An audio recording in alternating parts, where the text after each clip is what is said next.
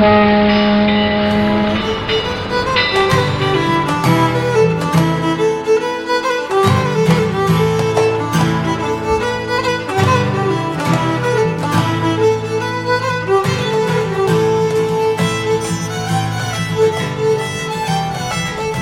welcome back to another week, another minute of Titanic Minute, your daily podcast where we discuss the movie Titanic minute by minute.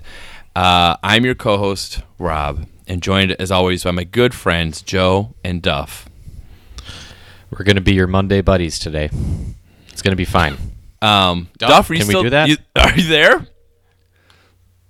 Did Duff Can you hear pass me out? Yep. Sounds like someone's got a case of the Mondays. It is Monday after all. It's also yes. the Monday before Christmas, so I'm checked out. He's got too much nog in him. In this minute of Titanic, guys, Brock, we're minute 11. This is minute 11. Brock sees the heart of the ocean on the on Rose on the sketch of her. That was real short. And we start with Brock here. He's on the phone with Dave. We will be talking about actors talking on the phone for 52 seconds of our 5 minutes this week. In case you're wondering how exciting this is going to be. It's going to be about 20% people talking on the phone. So that's great. I also want to say that I think we need to have a little bit of a disclaimer this week in that we are going to be talking about artistic representations of the female body. And of various ethnic groups in Rose's home. I don't know if you guys noticed that. We'll debate that tomorrow and whether or not Yes. it's problematic. Okay. I agree. Okay. So Let's Brock's talk on about phone- the guy talking on the phone. Yes. Oh, okay. Well, I will say this.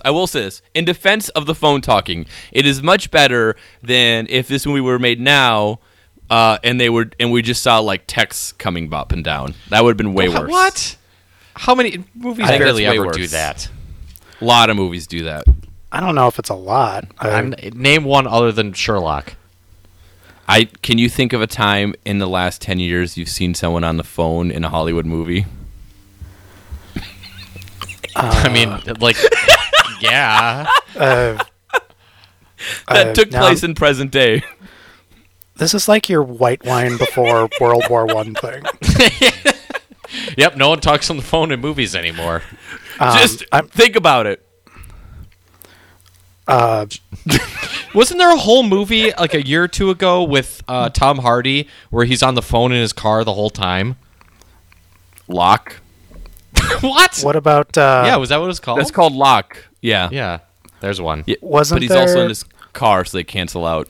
Wasn't it in the last 10 years that there was that Colin Farrell is in a phone booth or something? Yeah, that was a Joel Schumacher movie.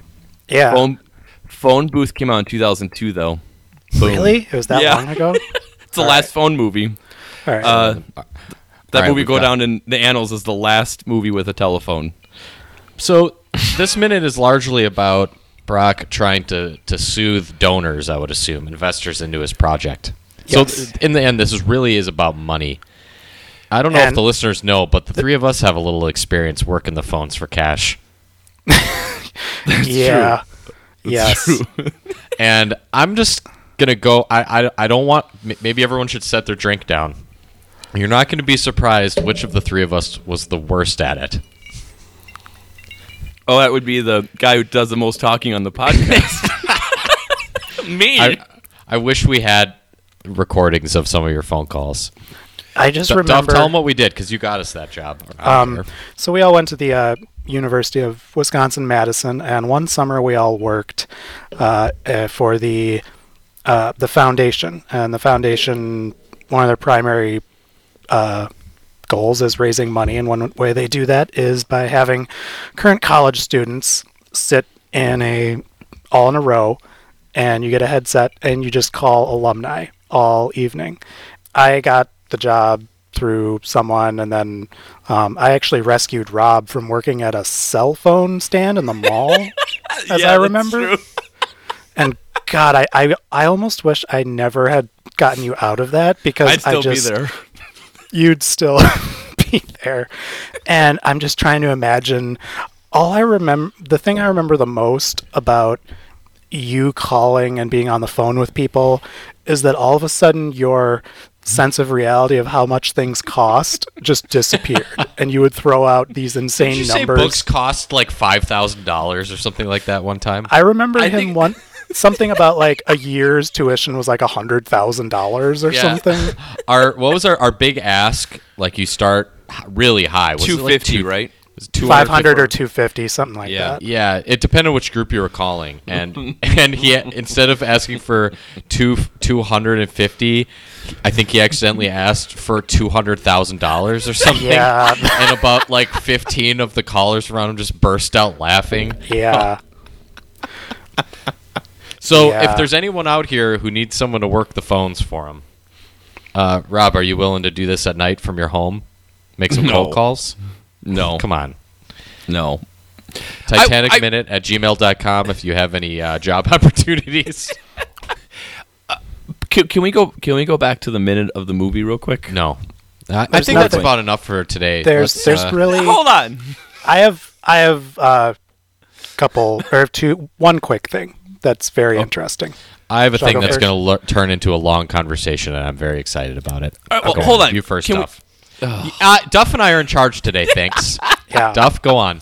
So I thought we'd make it later into the movie before talking about this, but I do think it's appropriate because of this anecdote.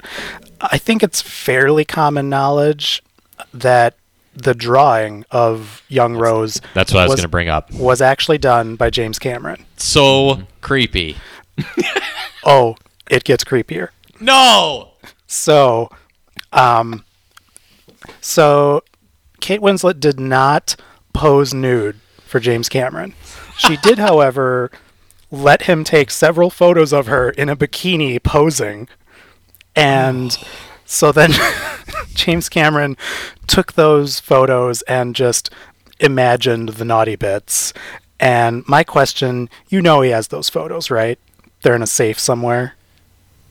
Also, Yeah, probably. All right. Do you think he had to update the sketch after filming a scene that happens later? Like, do you think he made some assumptions that might have been right or wrong and had to be like, oh no, I got to redo my sketch? Like he gave her 3 breasts like Total Recall or something? Yes. Yep. That's exactly what I was thinking. He is Yeah. a noted perfectionist. Yeah.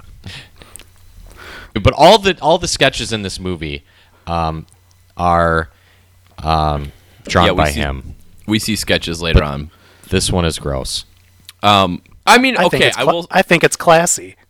I will The drawing say it's a itself nice- is fine, but just coming from him, knowing his, I don't know. Oh, you mean Yeah. from a guy who was married 5 times and is like 40 Speaking of years which- older than her? Great segue. Later in this minute, we see his an actress who ends up being his wife pretty soon in real life. But she wasn't when the movie started. No. Okay, if you guys had a daughter, would you be more afraid of her starring in a James Cameron movie or a Peter Bogdanovich movie? Gosh. Oh, man. Peter Bogdanovich. Yeah. I am also going with Peter Bogdanovich. At least if James Cameron knows she'll be rich by the end. Yeah. I wanted to talk about that. So I was wondering, I knew that, for anyone who doesn't know, James Cameron's 4th wife was Linda Hamilton, Sarah Connor. They were married at the start of Titanic, but not at the end. You might say their marriage had a bit of a disaster during this film. It hit an iceberg named whatever that actress's name is. Named I don't Susie know. Adultery. Amos. Susie Named an Amos. iceberg named Adultery. Yeah. But Linda Hamilton got, I believe, $50 million out of that, so Oh, not a that bad. worked out. I mean, how badly do you want to be married to James Cameron? I'll take the money. Yeah. He's never going to be on now, guys. I think we can kiss that dream goodbye. I have one question. Backing up a little bit. When Brock's on the phone with Dave, and he's sort of saying, "Don't worry about it," which, to be fair, seems like a fine thing to say. Like, we looked in one thing. It's a whole ship, and he suggests they can look in like the floor debris, the mother's room, the purser safe on C deck. You know, he suggests a lot of areas of the ship to look. But then Bobby Buell, who is a big character this week in our minutes, mentions Jimmy Hoffa's briefcase. Yeah. Does that make any... Like, I know Jimmy Hoffa He's went making missing. a joke because we would never find that. Yeah. But, I mean, just to be clear, I'm often very silly and dumb on things. Jimmy Hoffa went missing, but his briefcase isn't part of the story at all, right? Like, there wasn't like a briefcase that he had or anything that was like... That's not really part of the mystery. The mystery is Jimmy Hoffa went missing and has never been found. They stuffed his body in a briefcase, and that's what people have been trying to find because they know that's where his body is. Oh, I didn't know it was in a briefcase.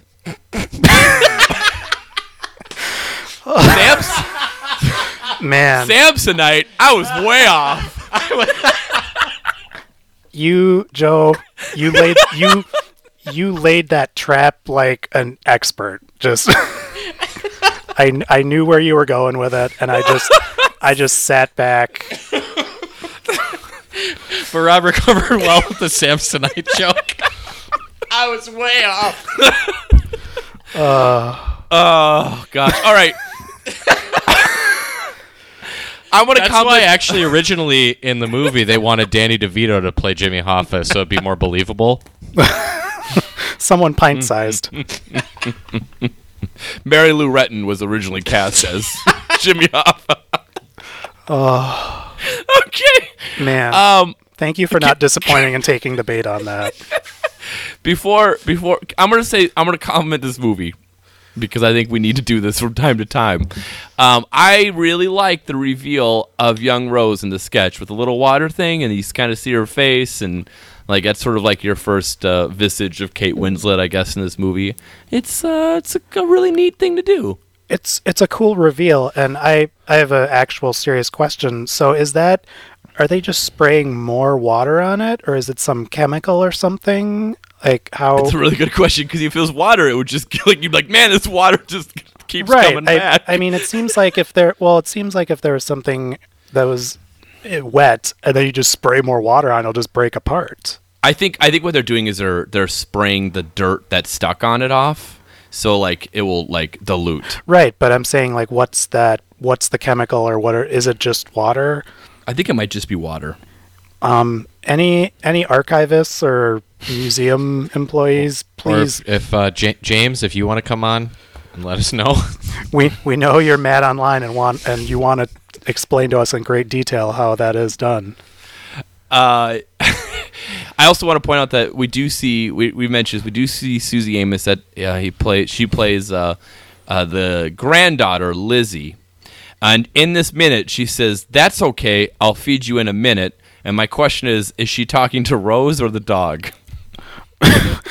I'm pretty sure she's talking to the dog because we see the dog like jump up and lean on a chair or something. Well, we also see Rose get up pretty soon too.